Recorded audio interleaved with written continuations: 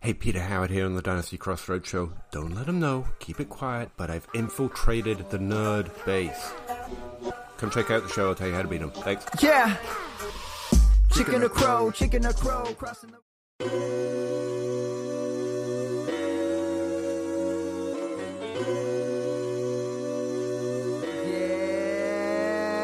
Check my inbox and what do I see? Just another day, another TRADE.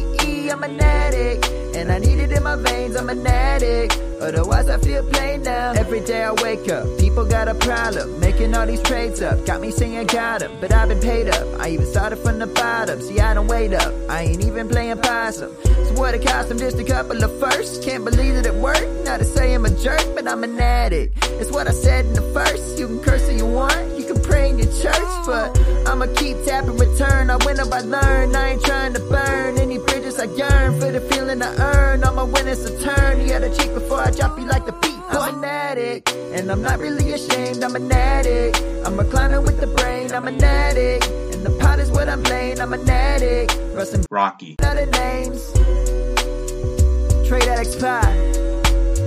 Let's go. I am Dynasty Outhouse, and I have a trading problem. I am Rocky Petrella, and I also have a trading problem. And I'm Andrew Hall, and I definitely have a trading problem. Hey, everybody, and welcome to session 240 of the Trade Addicts Podcast, a member of the DLF family of podcasts, also a proud member of the Dynasty Addicts Podcast Network, the DAP Network, if you will. Andrew, thank you. And we will. You're part of the team. You get it up there. So, first of all, we need to address the elephant in the room, and that is that the thought of coming on to record with Rocky and I makes people ill. I was going to say the same I had that joke ready. You know, what was it, 2 weeks ago? Yep. Ryan McDowell was supposed to come on. He wasn't feeling well, saved by a member of the DAP Network. Last week, Ryan was feeling better. He came on. We were supposed to have a guest this week. Wasn't feeling well, had to cancel. A member of the DAP Network came on, saved the day. So, first of all, thank you, Andrew, for being able to stomach being in the same stream as Rocky and I. Well, maybe it was just giving me a few hours notice. It hasn't set in yet. So, maybe it's perfect. Just a late call is all I need. Halfway through, we get it. We just appreciate your ability to just be here for at least the beginning of the show. Because I do not want to be alone with Rocky. Like, we can't be in a room together. We fight. We need a mediator. We need someone between us. I'll help you guys. I'll break it up, you two. Break it up. It's not good. Not good. So we're here. It is week 13 oncoming, which means next week is week 14, which for the most part is the last week of the regular season of fantasy. Clearly not the last week of the regular season of football, because we know football and that's not right. But so we're getting into the real time where if you have trade deadlines, they're coming up. They're either hopefully this week or next week. If it's last week, talk to your commissioner.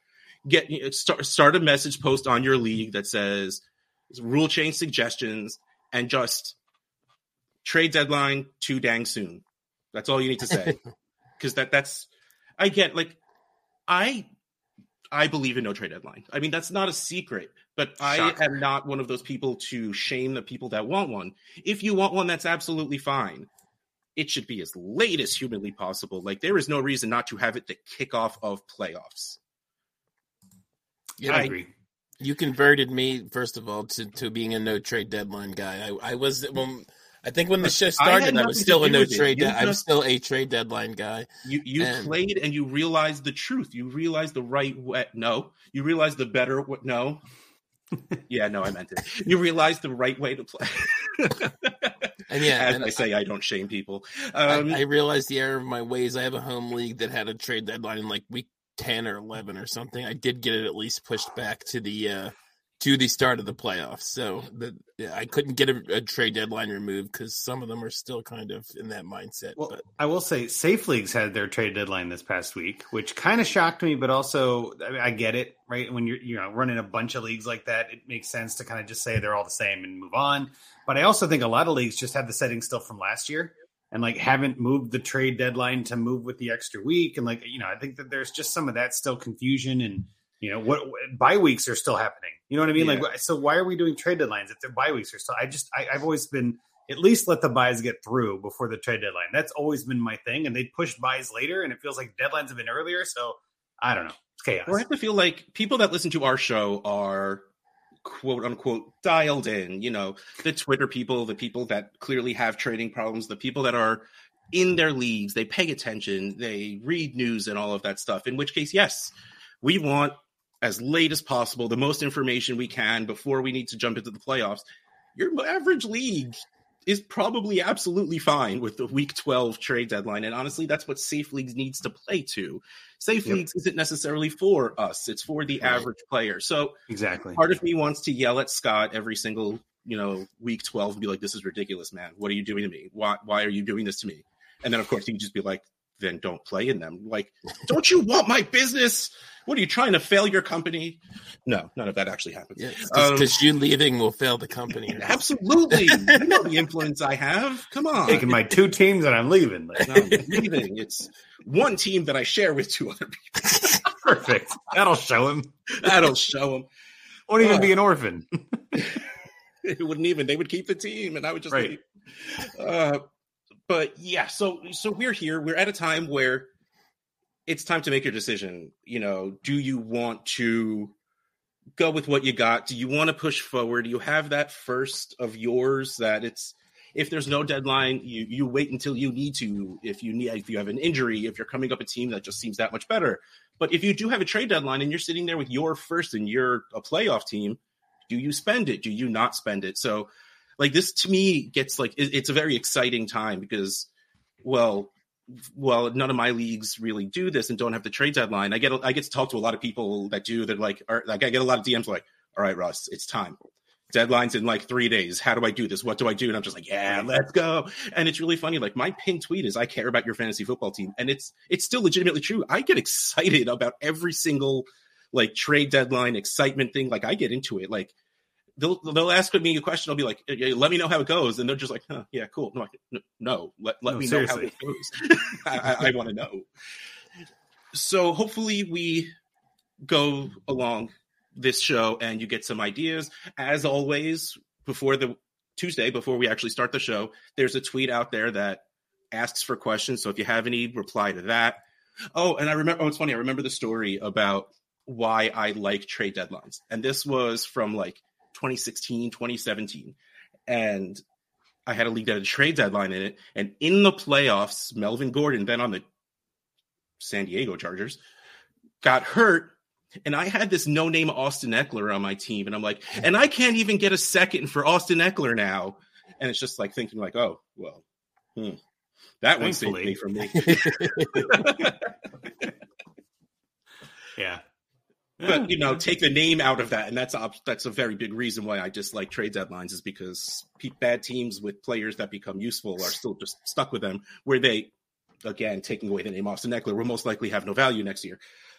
But this is not a show based around trade deadlines. We are going to move on, and I'm sure it's coming right back eventually. So we do have a little bit of news.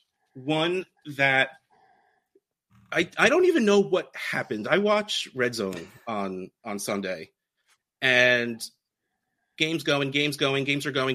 Then all of a sudden, Darnell Mooney's on the floor. And it's just like, the play was in the other direction. That's bad. That's always bad, when there's no contact and a guy's contact injuries are always the worst. Yeah, so Darnell Mooney is on the IR. I didn't even honestly look up to see what happened. Do we know, was it an ACL? Do we know exactly what it was? I actually didn't look either. I assumed it was ACL. I know. It's like ACL, MCL. I didn't know for sure either. You would think 3 guys on a fantasy football podcast might know this, but ankle injury. Yep. All right. Well, so I guess we have to talk about what is going to happen with the Bears for the rest of the year, because I feel like everything rides around if Justin Fields is coming back, and I don't know that answer. I keep reading because I want to know, because I have a lot of Justin Fields, and it's just like, Justin Fields expected to play this week. Justin Fields most likely getting surgery and out for the season. Justin Fields is fine. He's hop, skipping, and jumping to practice. Justin Fields lost his leg in battle. What? Like, there's so much back and forth. You have absolutely no idea what to expect. So clearly, if Justin Fields is not coming back, you do nothing with the Bears. You want no part of that. Right? Yeah. I mean, that's what I would recommend is that why risk it? You know what I mean? Why risk getting points? Why do anything but just take a knee, right? Like just nope. You're down 13-0 at the half. Take a knee and just call it a night. You know what I mean? Like, we'll come back and get him next time. There's no reason to do this. Yeah. So if Justin Fields does come back, do we magically like Chase Claypool? And then what do we think name Cole Kmet is worth? Because I have Cole Kmet on a rebuilding team. Andrew's shaking his head for a very particular reason. And I wanted to talk about this. This is great. I mean, let's absolutely just bring it up. So I have Cole Kmet on a team that is hard rebuild. Like, I'm getting the 102 only because I started my hard rebuild a little late in the season and one dude started it before me. So he clearly has the 101, but I'm not sad about the 102. And I have Cole Kmet on my team. I don't even remember how I got it, but he's like literally the only person on my team that can score points. And I get an offer in my inbox for Tanner Hudson. Is that the guy's name? Like Tanner Hudson and a second. The most Caucasian name. Rocky's second. Tanner Hudson and a second for Cole Kmet. And it's a late second. So I'm just like, here's my thing. Well, yes, I am in an insane rebuild. Cole Kmet is not going to really be the difference between the 102 and 103 for me. I have the 102. So and Kmet is young. Fields is young. Fields is doing really well. Fields seemed to do really well with Cole Kmet. And especially now, if Mooney is out, Cole Kmet most likely will be that guy. What do we sell Cole Kmet for? What do we buy Cole Kmet for? And clearly, I wasn't sold on a late second. And I mean, let's face it, Tanner Hudson's not going to be a thing. He's a thing because Bellinger's out. Bellinger's broken face. I'm glad you kind of explained that because I was going to ask, what is a Tanner Hudson? Yeah, right. What happens when Daniel Bellinger breaks his face? That's what a Tanner Hudson is. The Tanner Hudson was not the valuable part of this trade offer. It was literally just like a one-to-one. I love that's how much we're talking about. That's the part we're talking about. So I counter with something I knew. Honestly, I knew it was going to be rejected, but I sent Cole Kmet and a third for 2 late seconds because one was Andrew's, one was Rocky's, I think. Mm-hmm. And both in the playoffs, most likely. Yeah. Yeah. They're both, well, I think you're both actually, you're good. Well, I'm in the middle, but Rocky's Rocky, so. You know. Rocky's Rocky. Of course. That's you're talking TA1, right? That's the 112 we always talk about. Yes, the 212. Exactly. So, honestly, in my head, I'm like, I think I should probably just take a second. I probably should. But I'm being stubborn for some reason, and I think it's just stars in my eyes seeing those first 2 games when Justin Fields lit it up and went through Cole Kmet. Like, that's what happened. That's how it worked. So I guess tell me what you're thinking, Andrew, because you rejected my offer pretty quickly. So what is a late second the price in your mind, or is it just the fit of what you have on your team, or here's where my logic was, right? My thinking is, in my opinion, and I'm willing to back this up. If I'm rebuilding, I'm willing to sell Cole Kmet for a mid-second, right? Like that's kind of my price point.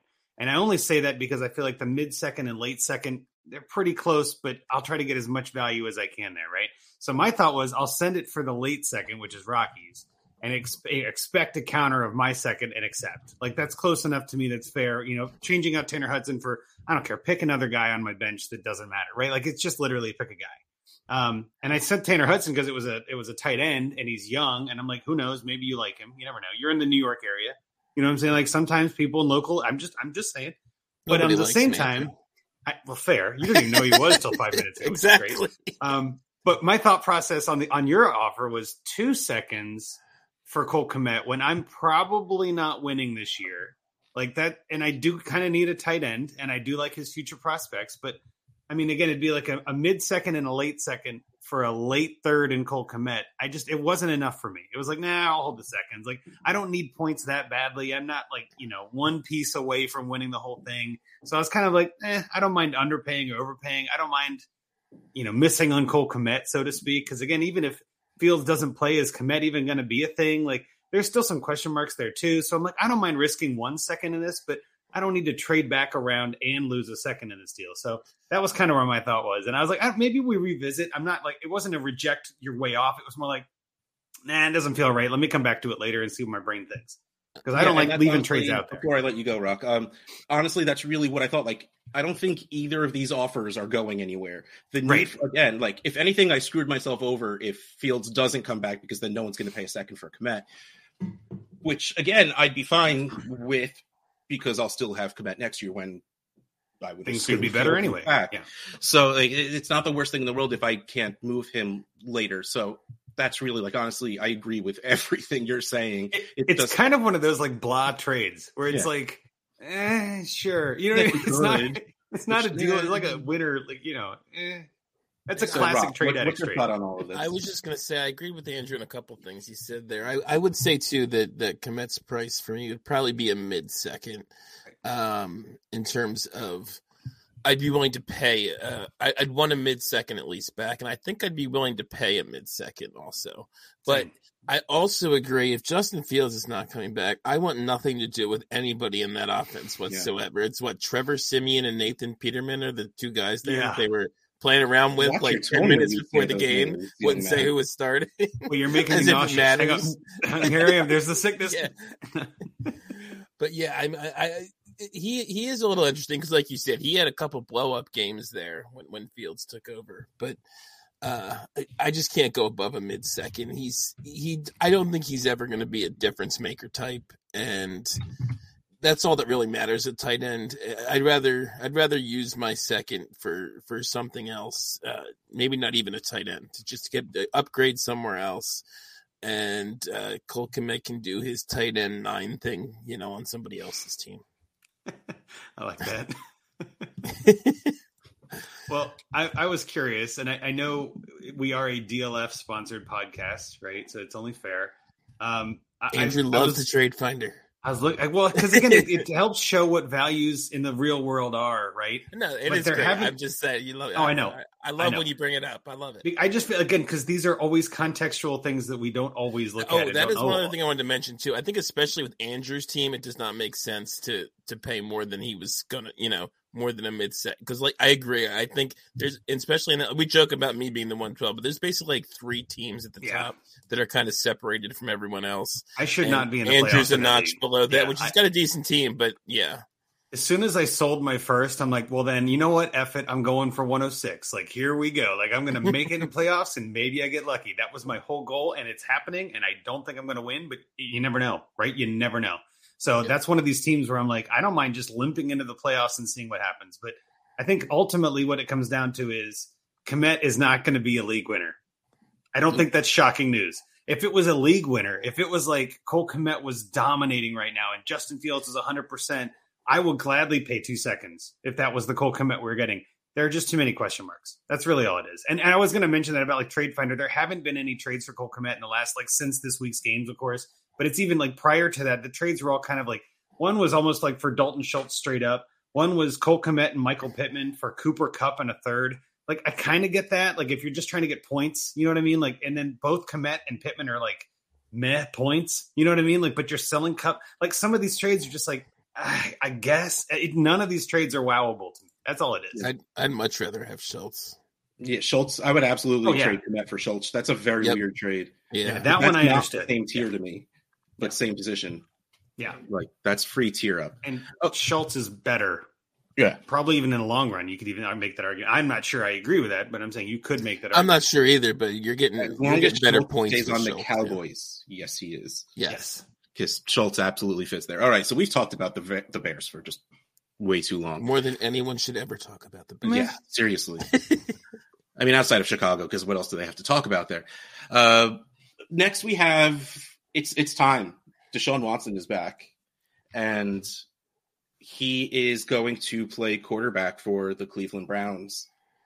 And I wish we had a Watson trade in the TA league, so we can be like, this is how we handle it. Because honestly, I am still of the mind now is probably your best time to trade him away. Agreed. Because I think he's going to be rusty.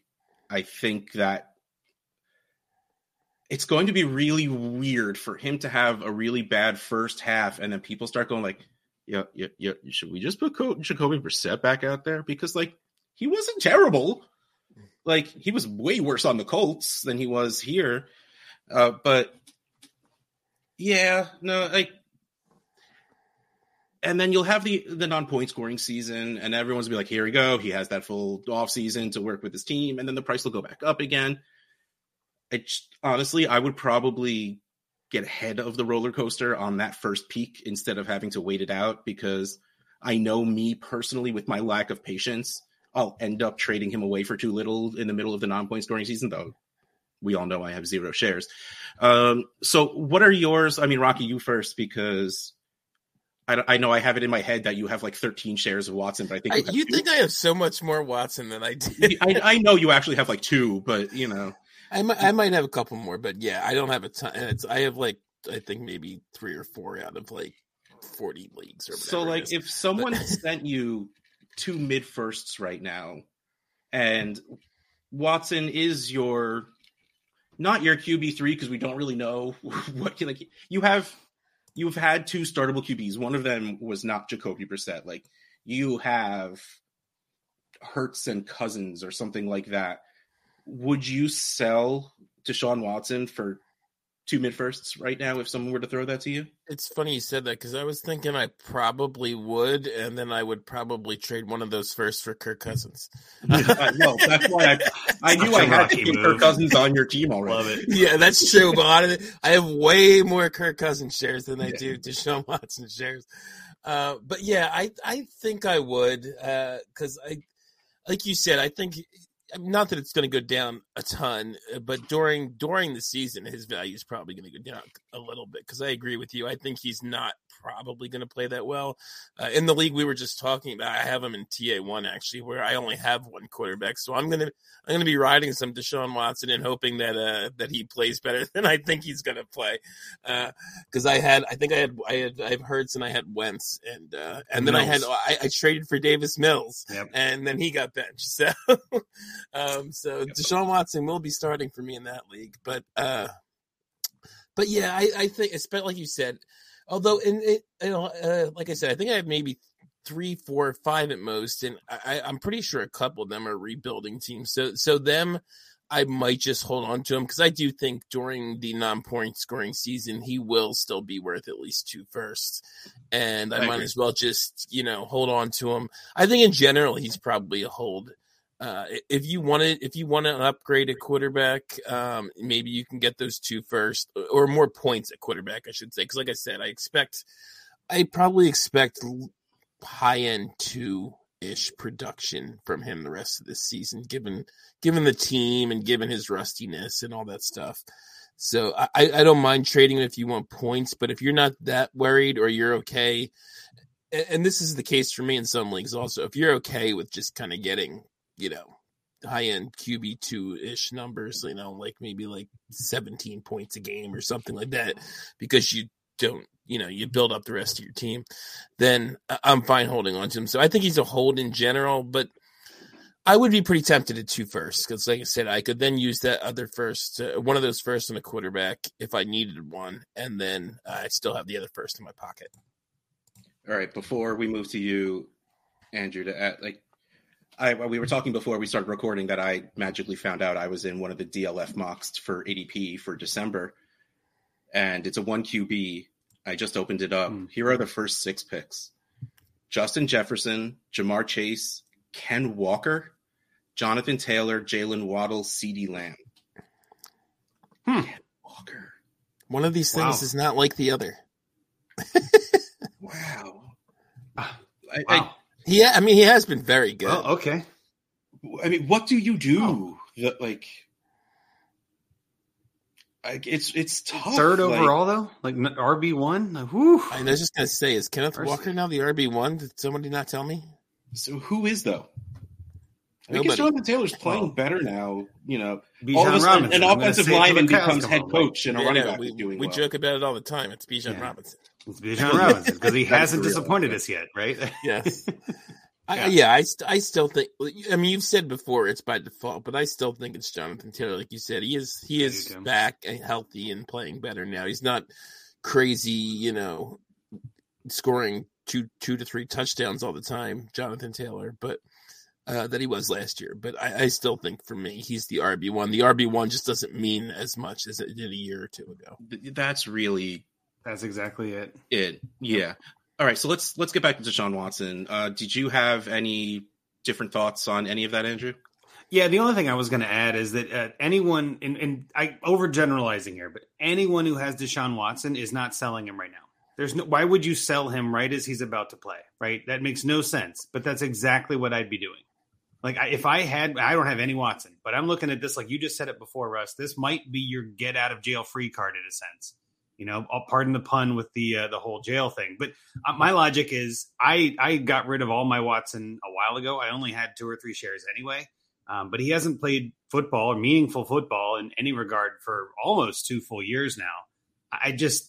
He's going to be rusty. I think his value probably doesn't do much. It doesn't go up much till the end of the year.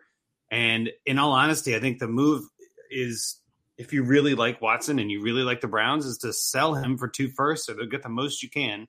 And then come January, February, trade a first and a second for Watson. You know what I mean? Like that's probably what I would do because I just don't see his value going up unless, again, it's possible. I'm not predicting the future. There is a world where Deshaun Watson comes out, throws 4 touchdowns for 425 yards, and is dominant. It is, it is, and hits the ground running and just through the roof. Everybody is crazy, and I'm still fine to not be on that train, to be honest with you. I know Bobby Koch, friend of the show and part of the DAP network as well, is kind of on that boat. Like, I just don't want that guy on my team. I get that winning fantasy titles is everything, but I like rooting for people I like rooting for, and I don't like rooting for someone like that. Judge me all you want, but my point is, he can score points on someone else's team. There's plenty of other players I'd rather root for that can score just as many points. So again, all that aside, I do think that if you have him on your team, you're probably not moving him. Like Rocky said, he's a hold. I completely agree. But if you are moving him, this is probably your window before he plays to kind of last chance before this train leaves the station kind of a thing. Because at this point, if you're on the train, you've run out of options. There are only so many people in each league that are really willing to trade for Watson, and you might be. This might be it. So hang on tight. If it's not now, never. Yeah, exactly. And especially with the trade deadline leagues, it really Right. is now or next season or after the season. Okay, so that's the news. I think it's like a good thing nowadays when there isn't a lot of news because most of the news is usually injury stuff. So I guess you are our guest. Do you want to do Trade Addicts trades or listener questions first? Well, we got a couple good questions. I want to get into those. So let's start with that. We always Trade Addicts trades. We can go on forever. So let's do questions first this time. Okay, we have 2 actually related questions. So Yes. I'm going to let's do the vague answer first and then go into the specific one. The first one, at FF Tommy B, you've built a good team. Now what? How does your strategy change once you've climbed the mountain? And this, works in perfectly with Andrew, who was just talking about how he won a championship and then is undefeated. I think that might have been before we actually started recording. But okay, just because I needed to throw that out there so Andrew doesn't try and act humble about it. He was bragging before we started about just how good he is without even trying. Cut it out, Russ. He is like bright. I was not bragging. This is the opposite of what I wanted. He Thank you felt for cutting me bad down the show. telling This us is how great. good he was doing, and it was hilarious. So go first, Andrew. You've built a good team. Do you rest on your laurels a bit? Do you send offers just to send offers? Do you work on your depth, or are your eyes always open to anything? Well, I think again, as someone on this show, I'm an addict, right? I'm always looking to make moves, but I'm less likely to accept inbound offers. I guess is the easiest way to generalize this answer. In my experience, that's not always true, but in my experience, inbound offers tend to be a little light when you're dominating. I don't see a lot of overpaying trades. I don't see a lot of my side's the clear winner trade offers in my inbox when I'm doing well. which makes sense, right? I mean, like my team is doing well. I might be willing to sacrifice a little value to get a guy that I like or to move a player that's hurt or whatever.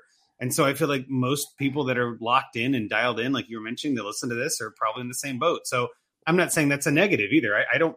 We've talked about this on Junkies for, I don't know, years now, I feel like, where it's like, I don't mind sending a low ball offer and just sort of testing the waters. So I'm not upset with it.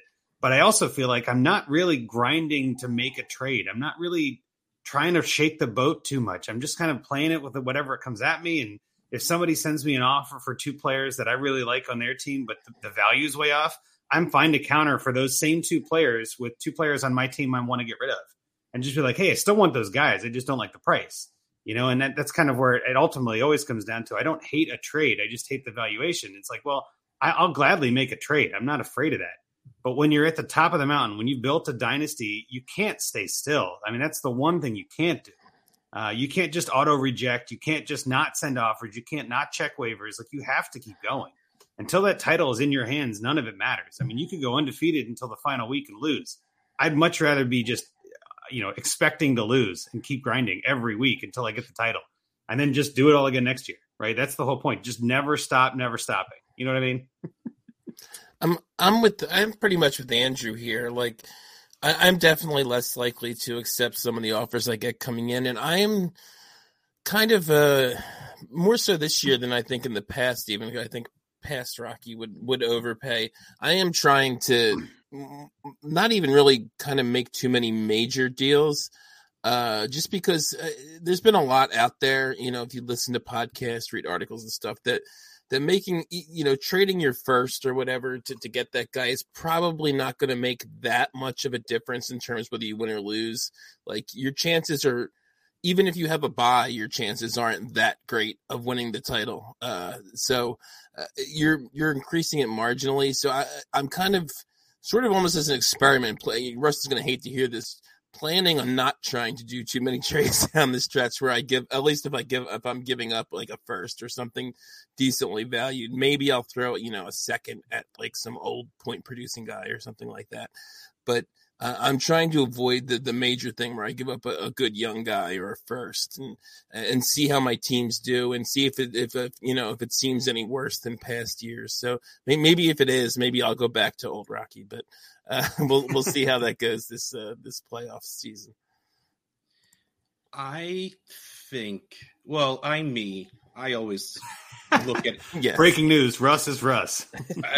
It doesn't matter what my team is doing. I literally at least on Tuesdays, I go in. I have a folder of bookmarks with all of my leagues. I'll go down the leagues and lost. Damn, crap. Why did I lose? Who was on my bench? How bad? I am very bad at setting lineups. This is not a secret. I have complained about this forever. How badly did I set my lineups? Why did I lose? What's the problem with this team? Okay. And even now, teams that I'm, 9-3. I don't even remember what week we're in. Like I said, I don't have any undefeated teams. So none of my teams are perfect. And there's always something you do to make your team better. And with me, especially with what I just said, I'm terrible at setting lineups. I will always try to condense assets. I will send 2-for-1s all day. And, usually what you try to do is when you're a good team, go back to the bottom of the standings, look at their roster. Do they have that one dude scoring points for no reason on their team? Okay, let me send them to younger guys that might be scoring, try and find a happy medium between not killing my depth, not giving away too valuable of players just to make my lineup decisions easier, but something that will make my lineup better and help me not be stupid. That is really the most trading I do when it comes to my teams being good. I will try and upgrade wherever I can. And even if it is all right, I have Hawkinson on my team. He's doing pretty well. Can I get Kelsey without killing my team? Chances are he's on a competing team, so probably not. I'll constantly look at the teams because now every week that goes by, you have a better idea of who's making the playoffs. It's a little different in our leagues, and I hope by now, if you're listening, you don't just have your playoffs set by record. Have at least one that's points for. My newer leagues are clearly not the Trade Addicts because they're all the same rules, but and the leagues I start now, there's 4 by record, 1 by points for, and 1 by all play win percentage. More ways to just get better teams in and not just records, while not just ignoring teams with good records, because it's part of the game. Yeah, I haven't done that, but I definitely have started leagues where I gave 2 spots for the points. I never started doing the all thing. Yeah, I just tried to shake it up a little bit. Yeah, that's really all it is. Usually chances are it is still the next person with the most points for. It just says in different words. It's more fun that way. So that's really what I'll do, is start combing through the middling teams, the bad teams, especially if you have picks, if you have younger players that you're good moving, because you might be able to nudge people a little bit to be like, you know what? I'm sure I could make the playoffs, but I still have my first. So maybe I'll take this young guy and ride my first a little earlier. It's always worth looking. And what you can always do is, if you're not sure if you want to do something, you send an offer they're going to reject. Because you send something that, even if it's a little too low, you'll know how you feel about it the second you hit that send button. You're staring at the trade screen and you're like, oh, I don't know. I think I should do this. I don't know. Maybe I shouldn't. Should I not do this? So you send don't send trash, but send something you'll just be thrilled if they accept, but you don't expect them to, because again, you hit that send button and you'll have a gut feeling. Listen, see how you felt about it. Because if you're just okay, no, I'm starting to like the idea about this, either A, you wait for them to reject and you send something, or they'll counter, or you be nice and you just revoke and send something better. But that's on you if you want to or not. I usually just let it sit there until I tell Rocky just to reject it already, because it just annoys me. Yeah, Russ is the worst. This is a total tangent. Has nothing to do with either of these questions whatsoever, but the all play thing made me think of it. What do you, because I'm in one league like this, what would you think of an all play league? I wouldn't want all my leagues to be that way, but I actually kind of it's fun to see, I have a really good team there, and I go I went 10-1 this week. I kind of enjoy that. And you can argue it's a more fair way to... it absolutely is, but I think I'd rather do head-to-head with victory points. Yeah, I prefer victory points too. Something where it's you get head-to-head still gets you that fun, but then you get another point or two, depending on how you want to do it, 2 points for the top 4, 1 point for the middle 4, something like that. I kind of like that, where it just adds a little bit flavor to it. But I kind of think overall I like rewarding people for doing better against the median and things like that, but not all the way. Right, that's I'm the same way. And I think I agree with you. And I really like head to head. Like I said, I wouldn't want all my leagues to be that way. And I would hate playing in a league where you just go who has the most points, which I've heard of those type of leagues. Well, there's a couple Bosch leagues that are like that where it's best ball, and I don't mind that if it's best ball, because again, to Russ's point, I hate setting lineups. That is my least favorite thing every week. And I was just going to say, I don't. You can go ahead. No. I was just going to say that to kind of go back to the question, or kind of get back to the whole, what do you do if you're on top? Russ actually said something which I think is the perfect way to put it. I try to consolidate my roster to make it as easy for me as possible to set my lineups, right? Just give me the top 10 players that are very clear cut, and then my 11th player can suck. I don't care. Just give me the 10 that I know I have to start, and I can kind of set it and forget it. If I'm contending anyway, and I'm looking to, dominate, that's the best way you're going to dominate anyway. Just get the best players in your lineup, and then you don't have to think about it. You don't have to make those decisions do I start Philip Dorsett or Michael Bandy this week? You know what I mean? Those bottom of the barrel, my last spot. I don't want to make up names for this. Yeah, no, I was going to say, Andrew's exposing me this week because I don't know what a Michael Bandy is either. Well, Michael Bandy is that backup receiver that was supposed to be something for a hot second. I just dropped him in a league. That's why I had to mention it. It's one of those that name before. It's one of those I've actually had to start, not that guy, but I've had to make decisions like that where I'm I need upside. I'll play the guy that no one's heard of that maybe he blows up this week. Josh Palmer, better case for the same team, right? Josh Palmer is not supposed to do anything because both Mike Williams and Keenan Allen came back, and then nope, everybody was wrong. Josh Palmer still got 2 touchdowns and dominated, right? That's one of those decisions. I hate making that decision. Just let me set my lineup. Let me put the clear-cut 10 best guys in there, And if that means I'm trading my 9th and 13th best player for what ends up being my 9th or 8th best player, perfectly happy about it. Let's move on. You know what I mean? Like, now I don't have to think about it. It's off my line. We're good. Yep. I get that, and I kind of agree with it, especially come playoff time. But Right. I am a bit of a depth guy too. Like I have, you mentioned Michael Bandy, who I never heard of. I had a league earlier this year where I had to start Alec Ingold for multiple weeks. He's doing good now. Yeah. Because I didn't have a lot of I did actually have decent RB depth, but they all got hurt. But like I just like having even in the playoffs, I think I like having a little bit more redundancy, a little bit more depth there than maybe you do. But I get it that you're definitely increasing your ceiling if you just go, let me upgrade 10 strong. Let's go. Yeah. Yeah. I mean, if you're really at the top of the mountain, like you're claiming, then your lineup should be pretty solid anyway, right? Like we're talking about those minute changes you can make. Yeah. And I won like, some of those Alec Ingold games. So. Well, sure. And I don't mind having depth on that in case somebody gets hurt, but I don't want to have my roster determined by my lineup. I guess I don't want to have my outcome determined. Like I want my lineup to be obvious. Yeah. If injuries happen, injuries happen. Like there's nothing you can do about that. And you should always have, and I know this is maybe a point for this a little bit, but you should always have a full roster. Russ, I think in TA1, you don't even have a full roster. Oh, I do not. I am and so that's where bad it's like, at I that. get, why when you're you in a wouldn't. ton of leagues, it's hard to keep up. I know. And That's what I'm saying. I get roster. why you wouldn't. I know Shane actually for Trades HQ has done the same thing. I'm in a couple leagues with him where like we're in HQ3 where you can have up to like 45 players, and I think he's got 23 players on his roster. Like I get that, but I'm the kind of guy. It's like, well, let me stash as many as I can. Maybe somebody hits, and I'll trade him for a third. That's kind of again to get to that other end of the spectrum. If you're at the bottom of the mountain. If you're at the top of the mountain, you probably don't have that issue, but you should, if you have an empty roster spot, add somebody. That's kind of, again, those little tiny moves that you can try to make. It's better than not rostering someone, right? That's a zero. If you roster someone like Deion Jackson, for instance, right? Beginning of the season was not anything. Nobody had him on a roster. I had him on one roster because I just had Jonathan Taylor, and I was like, well, maybe I need the backup to the backup. Sure. And ended up paying off, right? At the playoffs, it's unlikely, but if you're past your trade deadline, waivers all you got.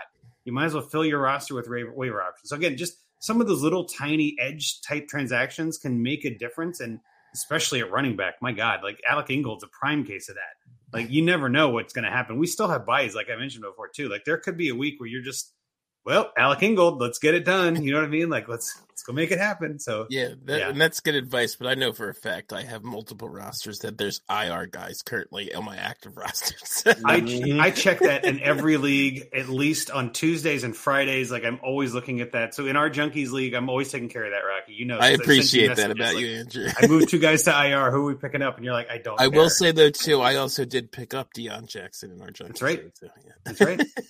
So you get it. The last thing I will say, because I know we talked about a lot, consolidating and trading for better players. One thing that's very important to do is think about where this player's fitting in your lineup. Who are you benching to put in this player? Because chances are most trades you're going to make might increase your average points per game by 3 or 4. Most fantasy games are not decided by 3 or 4 points.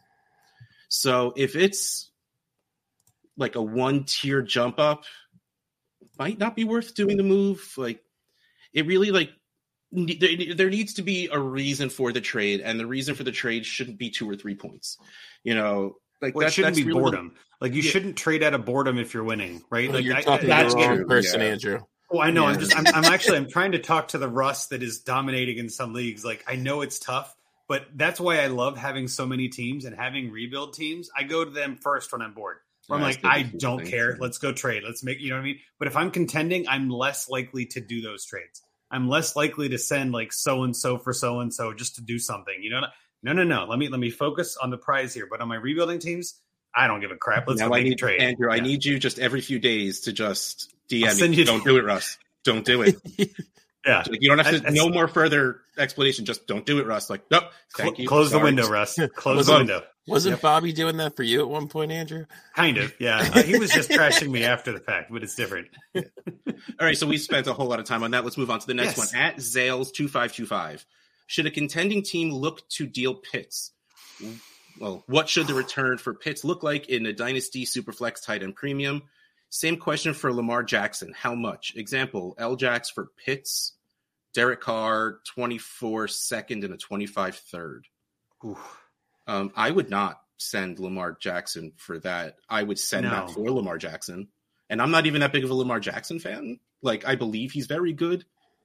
I don't know if he has that QB1 ceiling that we used to think he has, but I think so. But let's step back to our first question. Kyle Pitts. I think it's fun. Like, I was listening back. We do the sleeper trade of the week, which, we'll get to. But I actually, since I'm the podcast director for DLF, I have to fill out a log of our show and the DLF Dynasty Pod when they do their sleeper stash of the week. So I annoyingly have to listen back to our show to find out when we do the sleeper trade of the week. So I was listening back to our show last week, which I still just hate listening to me. Rocky, you're wonderful. And I was listening to Ryan. I hate listening to me, though. Yeah, when Ryan McDowell was just like, okay, so let's write off this year. You know what? Let's write off next year for Kyle Pitts. Kyle Pitts will then be 24 years old. That's still below the apex of age. I'm about to throw out words that mean nothing. Holy jeez, I forgot what I was actually trying to say. That's not their peak age yet. Like, right. They usually peak at around 27, like 26. Like it takes time, and this team is in a really weird position. So honestly, the real question, I guess, is will Kyle Pitts' value get lower before it gets higher? I think the answer is yes. I think so. So if I'm a competing team and I can send Pitts and Carr and walk away with Lamar Jackson, I think I do that. Even if it's not my year this year. Like, I think that's a great move for next year. So in that case, yes, deal Pitts. The Peter Howard answer depends on the trade. But always, I would absolutely be okay if you need to. But you still need to get 2 firsts. First plus a lot, if not 2 firsts. Like I don't think you sell Pitts cheap right now, even if you're competing, because that's what I was going to say. Anyway, I wouldn't be looking to sell Pitts even on a contender, just because I think his value is a lot lower than it's eventually going to be. I don't want to sell low, so I only have 1 or 2 Pitts shares. One of them's on a middling contender, so I'm not selling him. I don't hate that trade either, though. Even though I don't like to trade up for a quarterback, I think the value is pretty good there. But I really don't want to sell either of these guys because, like I said, I don't want to. I mean, they're both at a pretty decently low at this point. And as much as we want to say, right off this year for Pitts, right off next year, he did have 1,000 yards last year as a rookie. So it's not like he was awful. He just didn't have the touchdowns. So and then he caught like 3 or 4 this year, just didn't have the yards. So exactly. When they're quarterback combined, it was a great season. So yeah, I just I don't want to sell either of these guys low, and I agree. I mean, Lamar Jackson may never be the overall QB1 again, but he's still like a top 5 guy for me. So I'm holding on both these guys. Well, I'll jump in then and just kind of say, if you're contending and you have Pitts on your roster, you're contending in spite of Pitts. Yeah, you're not contending because of Pitts. So why would you send Pitts unless it helps your roster, unless it helps your lineup, right? Like, I might do something where it's like, I don't know, just Pitts and Mooney, because we were talking about him. Let's say Pitts and Mooney for Kelsey and DJ Moore. Something like maybe something like that gets done, right? Where it's like that helps your lineup. Do that, right? But don't just sell Pitts to sell Pitts. He's on your bench. He's on your IR. Like, you're not. Why are you hurrying to get rid of him at this point? You're contending. You're going to need him in the next couple of years anyway. Same kind of goes for Goddard too. Like, there's a couple leagues where I'm contending where I had Goddard and got hurt. And I was like, well, Goddard got hurt, which is kind of interesting. But also, like, I had Goddard. I was doing well, and then I lost Goddard, and now I'm not. But I'm still contending because I had Goddard for so long, and I'm like, 8-4, 9-3, and I'm still like able to put together a 10-point output from some of the backups I had. But like at that point, tight end is such a mess. Like, Pitts is a prime case of this. Unless you're getting a stud, why are you moving it? Like, I mean, in this case, your stud is Lamar Jackson in this example, but I mean, I guess that's enough of a stud for me, but like, I just don't see the point in selling Pitts. If you're contending, let him sit on your bench and you'll contend again next year with him in your lineup. Like, I just don't see the point. You know what I mean? Yeah, it has to be.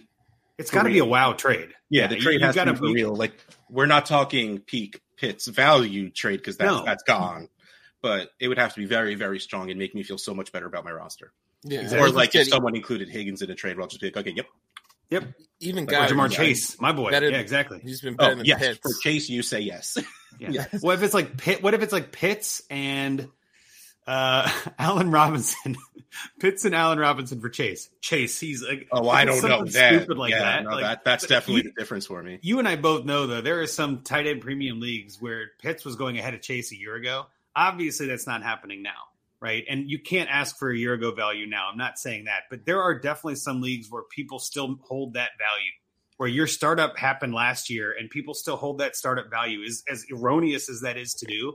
If you can exploit it, this is the kind of case to try to exploit it because, I don't think to kind of even go what you said earlier, Russ, I don't think Pitts' value is going to go up until middle of next year at the earliest. I don't see it going up in the offseason much. Like he's not going to, he's on IR. He's probably not coming back. I don't think I've heard that he's coming back. And even if he does, the team's not doing anything. Like, it's snooze fest season for Pitts right now. It will take them trading up for a QB or something weird like that for his value to go up. Or they trade for Russell Wilson in his contract. You never know, right? Like, there's some crazy things that NFL teams do that we're all I think that might make Pitts' value go down. But right? But that's kind of what I mean, though. Like, we don't know what we don't know. But ultimately, if you're contending with Pitts, hold Pitts. I mean, that is the real answer because you said it exactly right. You're competing despite him. That's right. He's not helping you. Okay, so those are our listener questions. Let's move on to Trade Addicts trades. Trade Addicts leagues are 12 teams, Superflex, PPR, tight end premium with 1.75 points per tight end reception and 0.05 points for return yardage, except for TA1. And we have no TA1 trades because someone rejected my trade offer. You rejected mine too. Yeah, no, fair enough. So in Trade Addicts 2, I am perturbed. I am vexed. I am super annoyed that Frank traded Austin Eckler for a late first and a second because I have been sending offers for Eckler for weeks and just lets him sit for like 6 days and then rejects it. It's like, son of... And then, I mean, I don't have a first, but I felt like the value I was sending was pretty good. But you have your first because this was... their first they sent. Okay, screw it. It's hard. It's Brian. Brian is in the playoffs. He's like the 3 seed right now. He's in the playoffs regardless. He's there, points scored, even if he magically loses the rest of the game and everyone else wins. So he sent what he's hoping is the 112 for Eckler. Do you do that on your competing teams if you have your first? And, well, Frank's in like second to last place, so I feel like sure, why not take any first for Eckler? But is that enough to send Eckler away right now? I would easily send that for Eckler. Yeah. It's a hard question to answer. Yeah, if you're trying, because we're going to get to a trade of mine later where I'm not sure. We're talking right now about Eckler, who's the RB1, and I sold the RB2, who's younger than Eckler.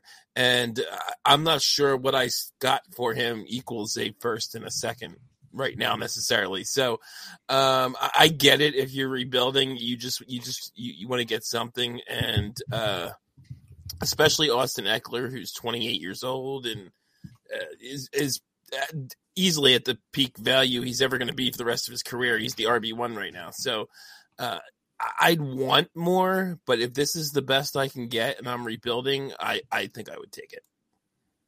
Well, I wanted to ask a clarification question. You're talking 23 picks here, right? Not 24s or 25, like late. Correct. If I just say first, second, third is 23. Yeah. I assume so too. I just wanted to clarify because in my opinion, I would sell, I would probably send my late 23 first and my late 23 second for Austin Eckler right now. Like I totally get that logic.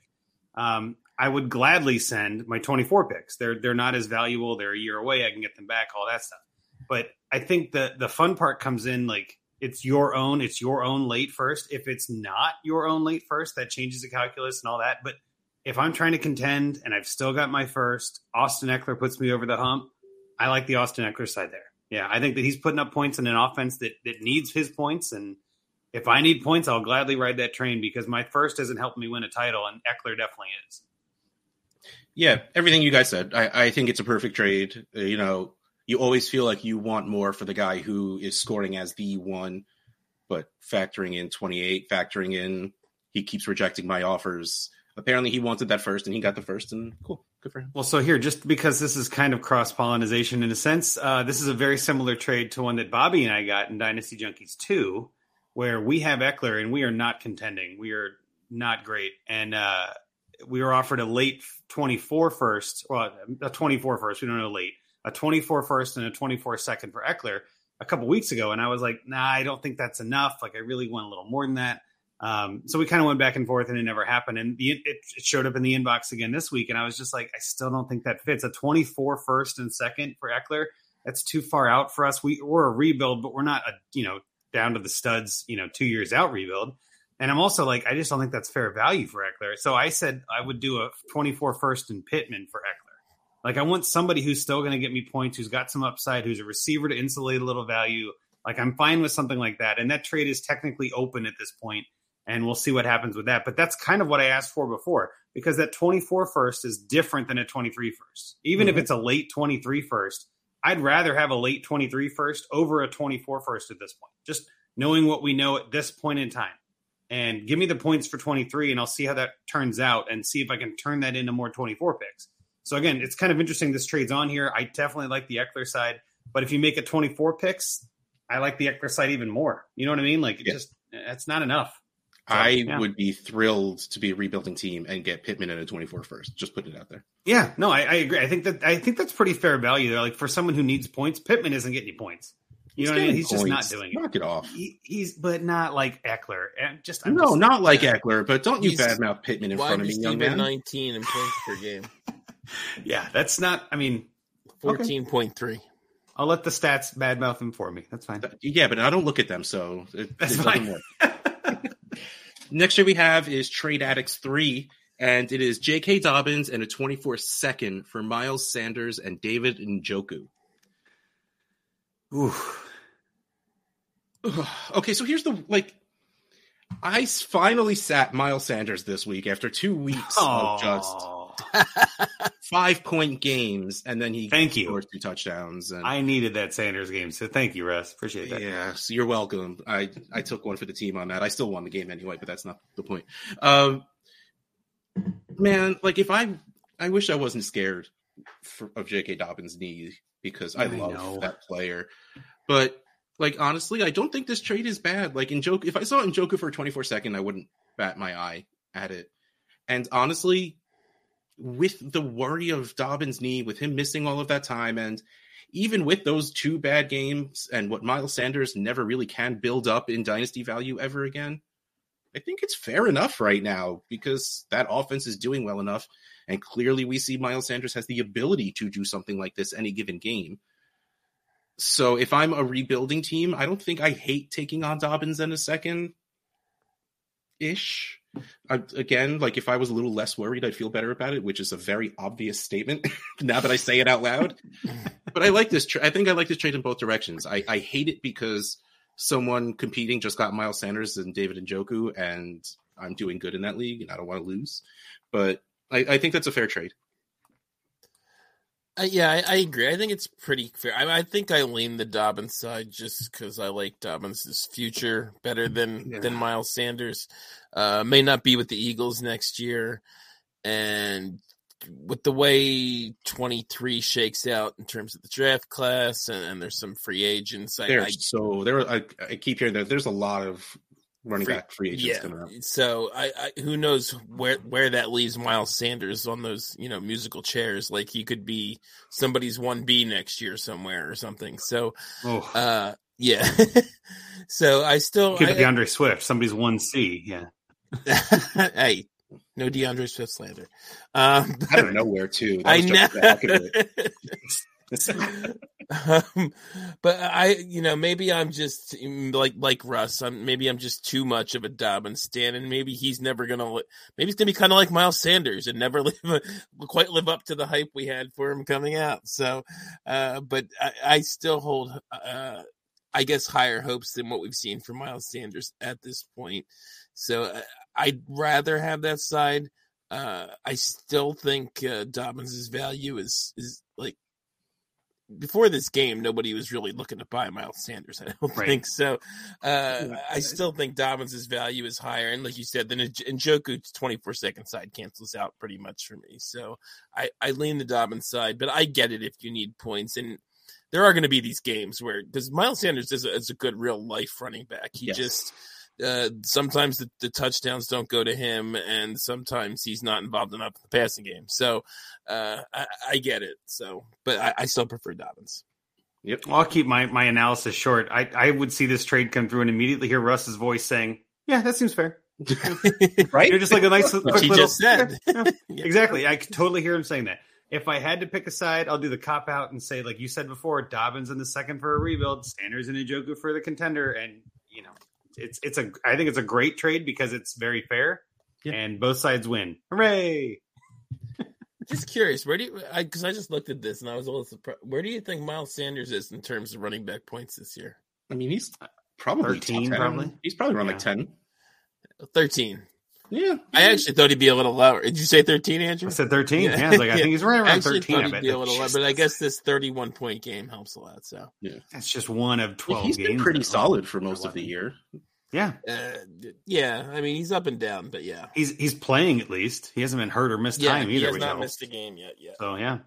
And finally scoring touchdowns. We moved to Trade Addicts 4 for our next trade, where I got bored and have a rebuilding team that I guess I rebuilt a little quicker than I wanted to. I got, you rebuild through young quarterbacks and wide receivers. One of them happened to be Justin Fields and Chris Olave and Garrett Wilson, and I'm winning a couple of games. And I had Christian Kirk on my team, and I'm like, you know what? I'm going to make this last push to not score as many points and try and get a better pick. So I traded Christian Kirk for Brian Robinson and Wan'Dale Robinson. I guess I just listened to Ryan too much last episode. Because again, like this is a rebuild. I don't think my team is going to be ready even next year because I don't have the 101, which means I'm not going to walk out of this with Bijan. And I'm probably I like the idea of Jahmyr Gibbs, but I think a lot of it's going to have to fall into where he goes. Yeah. So I'm not going to feel confident with anyone besides Bijan, just right out the gate. So I'm fine just screwing around with my team for a little bit and pushing back a little bit, taking a step backwards, I guess I would say, because I think getting rid of Christian Kirk easily does that. I felt I probably sold a little short, but I liked the two pieces I was getting back because I do believe Daniel Jones probably played well enough to the point where they're going to keep him. They'll probably sign a pretty team-friendly deal because I'm sure Daniel Jones doesn't want to hit the open market. And if there is a market you want to be in, it's in New York, and he's there already. So I think he stays, in which case Wan'Dale started to look really good. And if that can come back next year, even if it's not the beginning of the season, it doesn't matter because I don't think I'm going to be competing next season. And hopefully Washington improves a bit because they seem to like giving Brian Robinson the ball. And that's really what it is. He seems like a volume guy where his value could go up. Was this a smart trade? Probably not, but I'll jump in right here. I just wanted to do it. I like the Robinson side. Honestly, my first thought on this trade is I was like, I don't mind this at all. And it made me very happy to trade for two players with the same last name. I was just going to say, the important thing here is you cornered the market on Robinson. So, yeah, if only he had Allen. Well, I'm also looking at it just from a pure points idea. Brian Robinson's points per game and Christian Kirk's points per game are probably about the same range of outcomes. You're probably not too far from each other. They both have about the same upside. Again, gut feeling here, and also with Ridley going there next year, you know what I mean? That could change things. And then Wan'Dale is a pure upside play in my book. He could come back and do nothing, which I don't think is going to happen, but his floor is low. but his ceiling is really high. I mean, he's one of those like 10 catches, 120 yards, and 2 touchdowns any given Sunday. So I really like this trade, especially if your logic is I don't want points, or I'm trying to, I'm running down the field, no one's near me, and I'm just going to fall down at the 1 yard line. Like that's sort of what this team feels like, the way you described it, where it's like I'm accidentally wide open. No, I don't want to score. And then throw the ball and I just like bat it to the ground. Yeah. And so I don't mind at all. taking the Robinson side. So good trade, man. Well done. Thank you. Yeah, I think he's still a little bit low, but I said it too. Like I'm agreeing with you. That's the important thing. Not that you sold low. I can't be mad because I said it too.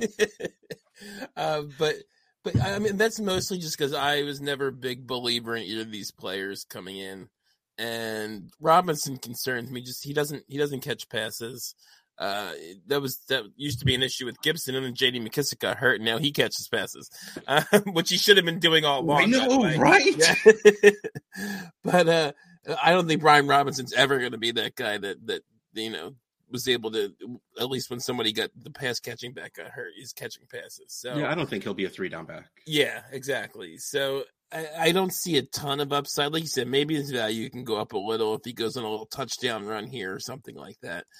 Wandale is the intriguing piece. He's got a wide range of outcomes for me. He did have a nice game last week, but I struggle to believe he's ever going to do that consistently. So, but I get it too, because like nobody's dying to get Christian Kirk. So it's hard to get something that you're going to get really excited about coming back either. So I get it. I think I still, even if you're rebuilding, I think I still prefer Kirk. I mean, Kirk's not that old. So he's 25, I think. You could just hold on to him and not get Brian Robinson and Wandale Robinson. But maybe Wandale outscores him for the next 3 years, and I'm totally wrong here. It's funny, like you say that, and you were talking before about like, running back 1, running back 2, and you don't feel great about the trade. Like, he's the wide receiver 10. Yeah. I thought you didn't look at stats, Russ. What the heck? That's fantasy points. That's not. Oh, okay. That's totally Those different. aren't stats. What are you talking about? Fair. Oh, we got a question in the chat. What do you from Corey? What do you guys think Drake London's value is? I got an offer of London for Ayuk and Njoku, and I think I should take that and run. So, Andrew, London or Ayuk and Njoku? This is like wide receivers Rocky doesn't like for 500. Well, Yeah. I agree. I agree with the London side. I will take the London risk here. I do think Ayuk is the real deal and all that. And I think Njoku has some value, but London still has some name value. He's still got some potential trade value. Even if he's on a bad team, he's still got to get the ball, even if he doesn't get the ball much. I think if, again, there's a lot of context. I'd be asking questions. This is one of those, if I get this in my DMs, I'm like, okay, wait, give me some more info. How's your team look? If you're contending this year, keep Ayuk and Njoku. But if you're in the middle or not contending, I think London's a fine offer there. I would probably, since you got the offer of London for Ayuk and Njoku, I would try to add something to London because they sent you that and be like, hey, London in a third, and I'll do it. You know what I mean? Like thirds get deals done, that kind of thing. So I might try to add a little bit as kind of like the tax for sending the offer. And Corey just says he's rebuilding. So yeah, I'd probably take the London side, but there's no urgency to this trade for me. So I would probably try to finagle or haggle a little bit, but that's about it. I like London there. What do you think, Rocky? It's funny. Like after his first 3 games, I said on this podcast that I'll take the L on London. And since then, he's proceeded to not do anything. The rest he was like, no, don't take that L, Rocky. I'll show you right. So I don't know what to think of. I made Rocky look bad. No. I was not again. His fantasy, but even when I was taking that out on the season, he has 1 game all season over 14.8 fantasy points. So. And a lot in single digits. I mean, some of that is the way the Falcons are playing and Arthur Smith, and he loves Cordero Patterson and Tyler Algier and Caleb Huntley for some reason more than he loves Kyle Pitts and Drake London. But I really don't really like Ayuk and Njoku either, so I'll take the London side of this trade. Like, I think Ayuk is only good when, there's injuries elsewhere. I know he's had games where the other guys are healthy, but I don't think I I have I think I have 0 shares. I may have 1 of Ayuk, and it's I just like because that I don't before trust. CMC joined. You know what I mean? Once Yeah. CMC went there, I feel like the target share went down. I don't know. Yeah, I'm with you though. If there's injuries, sure, Ayuk's fine, but there aren't right now. Yeah, I never would trust putting Ayuk in my lineup, like I think ever. So, and Njoku is, one of those random tight ends that you hope for a touchdown, basically. Tight end to infinity from everybody from tight end 5 to 40. Throw them in there. Yeah. So I'll still take the London upside there, but London is a guy that I really don't know how to. I felt like after those first 3 games, people were like 2 first, and that seems insane to me right now. So. Yeah, I'd love to take 2 firsts for Drake London. That'd be great. People were saying that in September, know, the way he started off. Not now. Yeah, if you're rebuilding, you take London. I really just think that's what it is. Because I think the value is pretty much fair enough. But I think, actually, you know what? Yeah, no, if you want the points, you take the guy scoring points. But if you're just talking about value, I think you take London. Even if these guys aren't in your lineup, yeah, you take London because the chances are London's value still increases. Even if Ayuk's and Njoku's find a way to increase, which would be strange, but even if they do, it won't be as much as London does, and I think that's what the important part is here. We have another TA4 trade, which I don't know why this one happened. This trade is not a first for Chris Godwin. This trade is Chris Godwin for a late first and Jalen Reagor. Why? Vikings Jalen Reagor. Why click that button? Like, that's one of those things where if someone sends me a late first and Reagor for Godwin, I reject it and counter without Reagor. Yeah. Like, just I was thinking the same thing. You hold on to that. Yep. You know what it feels like to me is somebody couldn't go over their roster limit. Yeah, of course, that's probably what it really was. But this is more fun, Oddly enough, for us to counter your point, this is one where I'm looking at it like I'll gladly take the first for Godwin, but there's a roster limit. Let me go counter for someone on the bottom of his bench just to be funny. And like Reagor's there, hell yeah, give me Reagor because I know no one cares about Reagor. And if you still have him by now, you want him off your roster. So I might actually be the actual foil to what you just said, where I'm like, give me Jalen Reagor, and then I'll drop him for someone this week. Let him warm up that waiver wire. Like it needs it. It needs that extra body. Yeah. Yeah. Well, which side though overall do you like though, Russ? The first or Godwin? That's the question. Godwin, right? For me. I'm with you. Yep. He's rebuilding, so he didn't need Godwin on his team, even though was it a 23 first? I think I sold him Godwin in this league. I think it may have been a 24 first plus at some point. But so yeah, he's pretty much just moving it, passing the beat.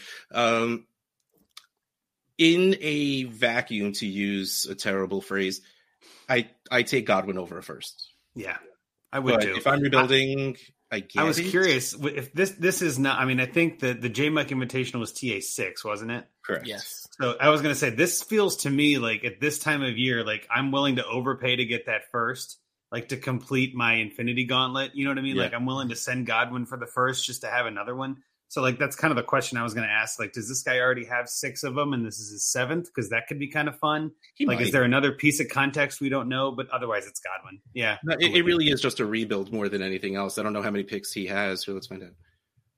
Well, you see my point though, That's right? Like, there's a tax for every time you take a 23 first, the next one's going to cost a little more, right? Yeah. And so like, and I'm sure the way J-Mike did it, we had J-Mike on Junkies a couple weeks ago, and it's like you got to play your league. And that's where, if that's the price, that's the price. But again, in a vacuum, Godwin greater signed first. Yeah. Yeah, I'm with you guys. It's Godwin. Yeah. Okay, next trade we move over to TA6. And you know what else we move over to? Sleeper, trade of the week. Sleeper, trade of the week. We're going to talk about a Trade Addicts trade, and it's sponsored by the Sleeper app. So good.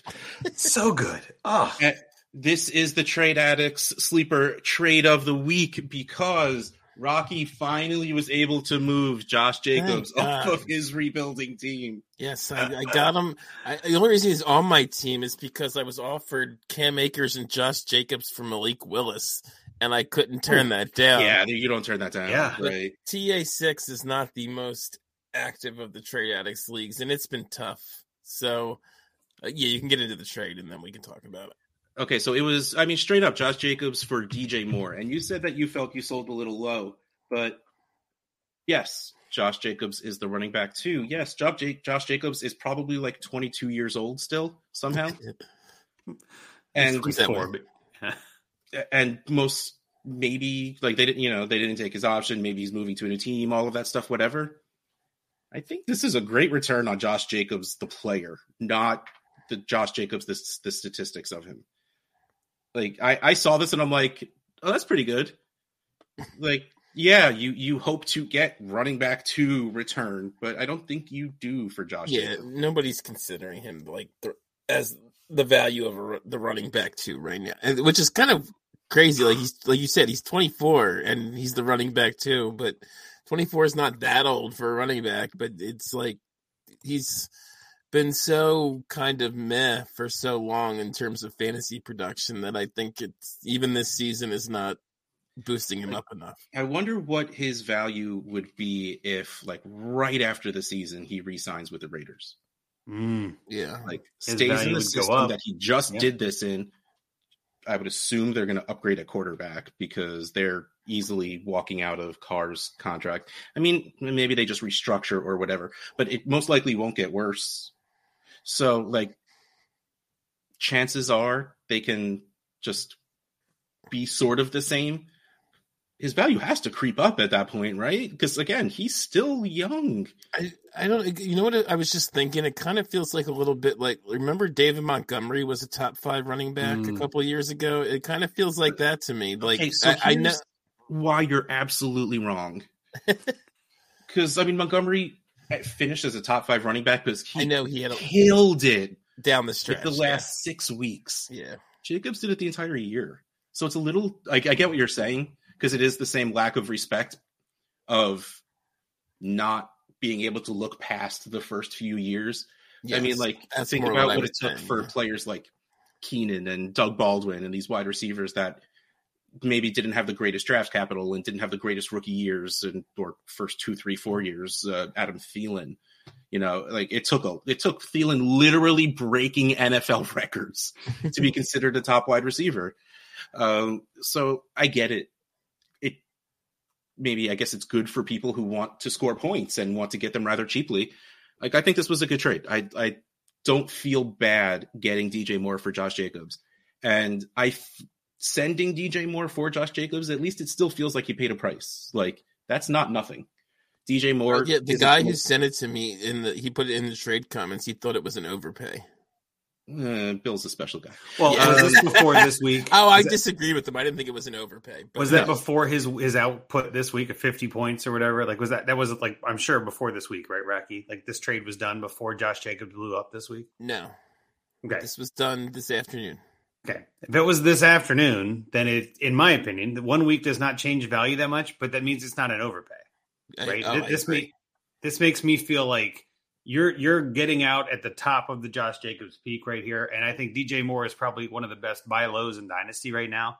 Because obviously that team with Darnold is going to turn it around and be a stud. I mean, that's clearly because Darnold's amazing. No, I'm kidding. But I just think all the arrows are pointing up for Moore. My blank stare could have translated to audio somehow. I felt it, if that helps. But no, I definitely think you're buying the dip on DJ Moore here, and you're selling at the highest possible value for Jacobs. I don't hate this at all. I agree with you. I think Moore for sure for me. Yeah, and Moore's still, I think, 25. So he's still. And that's not disrespecting Jacobs. That's not all. Disrespecting Jacobs at all. I think he's a terrific running back for this year. And you've only got so many weeks left this year that matter. And if you're rebuilding, get the hell out. I agree. So, yeah, great trade. Let me ask you guys. It would have been great if you got out before this week. So you could have not beaten me, Rocky. My team is like too good in there. Like I have some, like I have Christian Watson, I think, who's doing well now. I think I have Treylon Burks, who started doing better. Like it's scoring too many points. But There you go. I wanted to ask you guys, I had 2 offers sitting in my inbox. The other one was Terry McLaurin in a 24 second. Are you taking more over that? That's what I ended up doing. So so here's the weird. I think Terry McLaurin and a second might be worth more than DJ Moore, but given the situation, I just take DJ Moore. I think you will have a harder time moving Terry McLaurin because you don't necessarily want a 27-year-old wide receiver on your rebuild that you can't move easily. And even while he's doing well with Heineke right now, I don't think you move him very easily or for what you would want.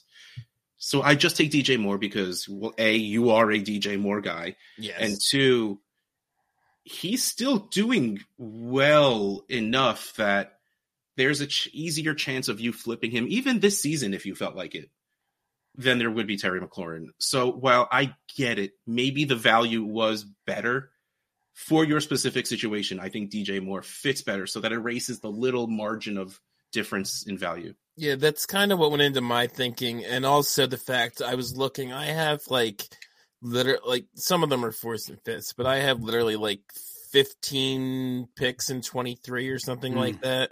And I have 424 seconds.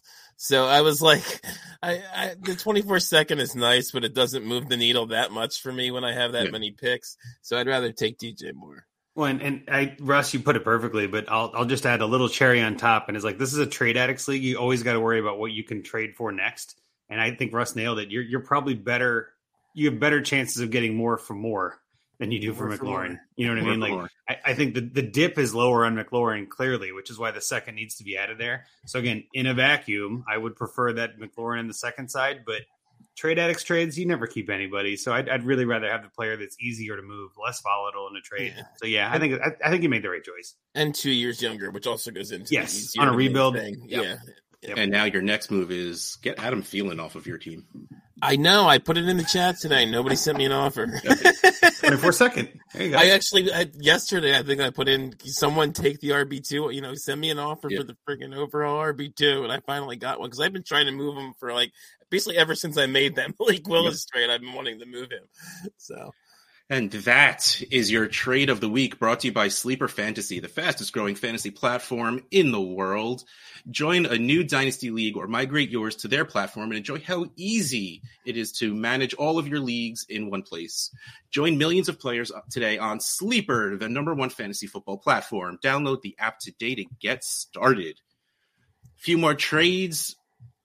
TA7, this one was a smaller one, but I wanted to talk about it anyway. Jeff Wilson for a 24 second.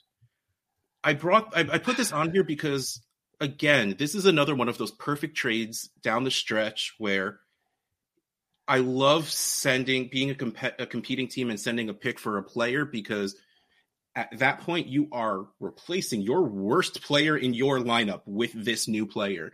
And right now, Jeff Wilson's scoring a lot of points. So, I love the idea of sending a 24 second for Jeff Wilson for the rest of this season, and honestly, probably next season too.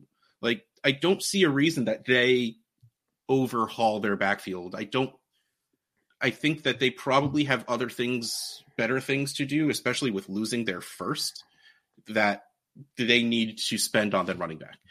And especially with this draft, everyone's going to put a running back in Miami. Yeah. And then they won't draft once. And, Mike McDaniel handpicking these two guys because he's played with them before, assuming that they don't fall off an age cliff because they're both older than I'm sure a lot of people think, because we just haven't been talking about them for a very long time. But still, I think sending a 24 second for Jeff Wilson and getting a 24 second for Jeff Wilson is the perfect late season trade. And that's just kind of why I wanted to throw it on here. Well, Rocky, you mentioned this is your trade. Which side were you? I got Wilson. So okay. I agree. I think that's why I took it, because I think the value is super fair. And I feel like I'm kind of like you in TA1, where I'm foolishly almost trying to compete with these top, there's a top group of teams that I am clearly below, but I am easily going to make the playoffs at the same time. So I figure, why not give it a shot? And that's basically what this trade was like. Well, I was going to ask, to Russ's point, who'd you drop? I think my roster wasn't full. Perfect. Even better. Even better. You don't even have to lose anything, right? So that, you're hitting the nail on the head there, Russ. Sometimes these trades, that context matters too.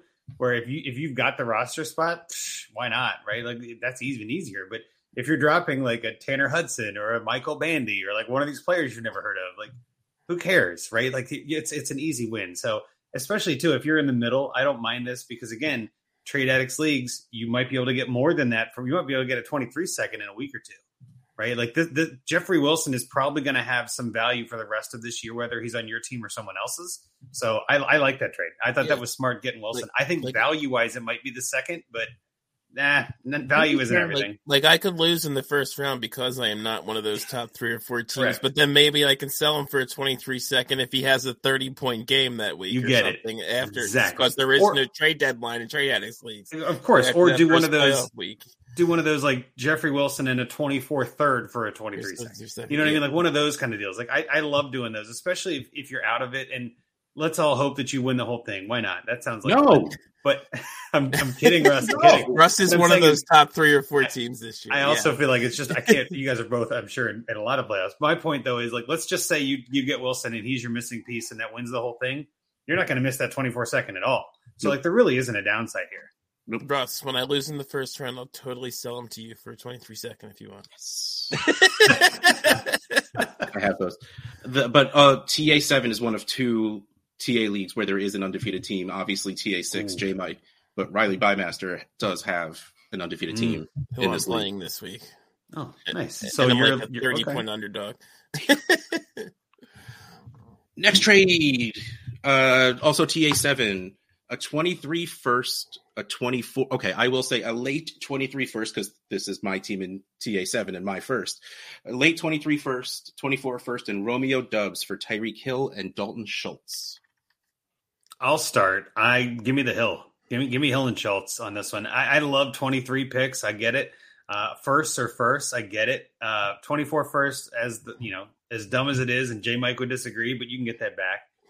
Dubs, I don't know what that team is doing right now. He had some days that were great, but Hill is a dominant option. You're not taking him out of your lineup unless he comes to your house and says, don't do it. I mean, it's literally like you can't miss. And then Schultz is, tight end 4, 5, 6, something like that. Like in that second tier of tight end, that's a smash accept on Hill and Schultz for me. I hope he signs an autograph or something, like showing up just to tell you to take him out of your lineup. Yeah. Like, while you're here, or something before you go, man. Cheat it. Yeah, I think it's pretty easily the Tyreek side for me too. I think Dobbs, however we're saying his name. I think his time is come and gone. I especially with the emergence of Watson here, like it was kind of left for dead. A guy I liked a lot, so I'm gonna, hopefully take that victory lap. I just think this is almost like the price I would want for Tyreek almost. Yeah, is anyone paying it though? No, probably not. But you're getting Dalton Schultz on top of it, so it makes it pretty easy for me. Like he's easily Tyreek's. You would have to pay more than a 23 first. I wouldn't give up even on a rebuild. I'd want to demand more than a 23 first for Tyreek Hill. So.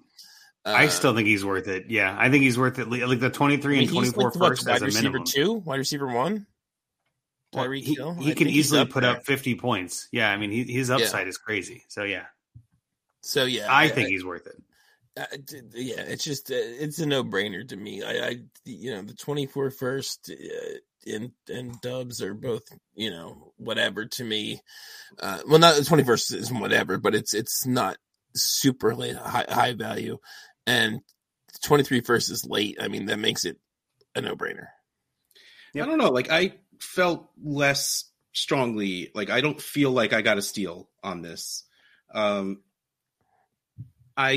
originally sent it without Dubs and they weren't answering me. So I'm like, you know what? Fine. And I just like stepped it up a little bit and then it got accepted. The way I saw it was no matter what Dalton Schultz does, it doesn't matter what the tight end premium is. It just doesn't seem like you get a first for him. No, I am in a 14-team league with the same tight end premium, and I can't get a late first for him, which in a normal league would be a second. Like I can't get the 113. What is like? So to me, this is a 23 first plus for Hill. and then a 24-second plus for Schultz. So to me, I got for like a fair value where maybe you just should get more than fair value for Tyreek. Like that's kind of think what it comes down to. And it's one of those things like we said before with Eckler, like, yeah, you kind of want more, but it's a rebuilding team. And, you know, Tyreek is just scoring way too many points. And I mean, Schultz is Schultz, but you know, like I be felt really like funny. I thought it was more fairer. I think this was fairer than you guys seem to think it is, but I mean, clearly I made the trade, so I'm going to vote for the player side. I was going to say, you know, what'd be really funny is you could put this trade on Twitter and you get people going, "Oh my God, you just stole Tyreek Hill," and then immediately below it, "Oh my God, you got all of that for Tyreek Hill." You know what I mean? Like you had like both sides are just like you have to take the. And I love that about Twitter because it's just such a crazy vacuum of its own. But it's also like just people when they're not specific about it. Oh my God, this is robbery. How could you? Even, how did you pull this off? Which side? Wait. Yeah. For which or just side? like the GIF of the monkey stealing the hubcap, and I'm just like, but wait, which side though? Yeah, I'm 100%. I love that. All right, the last trade we have is a little bit of a smaller deal, but still an intriguing one nonetheless. In Trade Addicts 9, someone traded Geno Smith for Miles Sanders. I stared at this when this happened. I scratched my head. And I was just like, okay, this is a trade that just happened. Cool. What? What? Like, it is weird to think that Geno Smith is just doing really, really well. And like I said before, like Miles Sanders is someone I've been kind of, you know, low end trying to get for this season. A lot of it was before the season started because good offense, running back on a good offense, assuming he'll score touchdowns this year.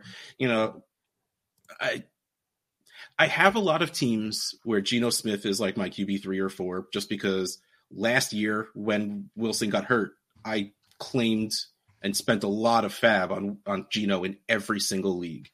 So I still had a lot of him. And I never got a decent offer for him, no matter how many points he's scoring.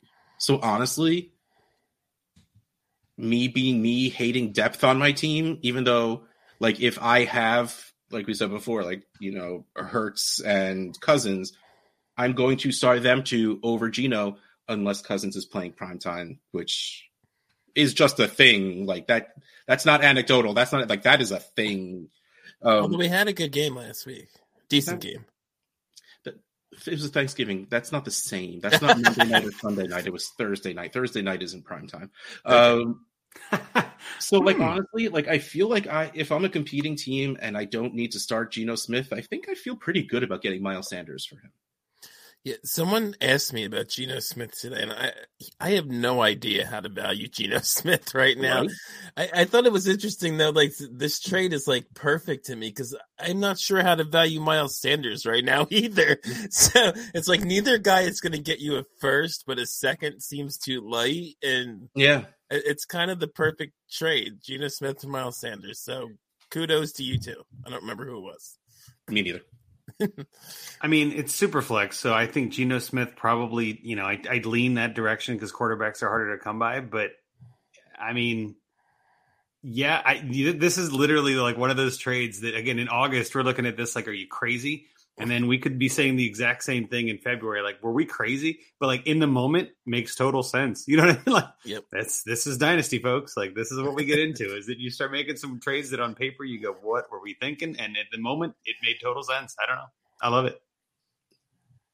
I will pay so much money to Twitter if they just add next to people's names when they are trending, not dead. Yeah. Like, I clicked a button and I just see Steve Martin trending and I almost lost my everything. Like, you would have heard a grown man start crying on this podcast. So not dead. Not dead. Not dead. Hosting Jim Carrey, I think, was trending earlier. Yeah. Yep. Still is. All right. Well, that is the end of our show sheet. So that's the end of our show. And I'm too emotional now thinking of Steve Martin dying. But before we head out, gone. Can't even talk anymore. Before we head out, Andrew, why don't you let everyone know who you are, what you do, and where they can find what you do? Yeah, so thanks again for having me. Even though I wasn't your first choice, I have no problem being a backup. That is my ideal role in life. We will always be our silver medal. I want to put myself as like Andrew. ready 5. Like I'm ready 5. Like I'll be that guy that you send in when you really need the hand. Like that's me. I'll help you out. But no, you can find me on Twitter for now, at least at Andrew Hall FF. I write for Fantasy Pros. Obviously, I'm with the Dynasty Addicts Podcast Network with my buddy Rocky over here on the Dynasty Junkies, going live on most Thursdays, usually around halftime or so of that non-primetime game you mentioned. Just having some fun talking it up with Scott Sidlow sometimes, and Bobby if he comes back. We'll see. We got a bunch of fun guests always, and have a good time rolling there. But great to be here, guys. Really appreciate you calling me at the last minute, and glad I could help out. All right, our stuff. Patreon.com/Trade Addicts Pod. You can drop in here, ask us a question. If I actually notice that there's a question there and we don't have too much to talk about, we'll ask it or we'll answer it afterwards. And also just be a creeper and sit there and watch us while we're recording. We're cool with that. It's what we signed up for. Also, we have our group me chat, the Cool Kids Club, which is just cool with kids. It's a club. All right. And ffpodshirts.storeenvy.com. It's that time of year. It is the SFB playoffs. It is Toys for Tots shopping time, which I am going on Thursday, and I am tingling with excitement. I am having Marines go shopping with me. I'm going to feel so protected and so important. But the reason I bring that up is because every single penny that comes in from FF Pod Shirts goes straight to Fantasy Cares, which goes straight to our Toys for Tots shopping. Well, clearly now it would be for next year, but still, help kids.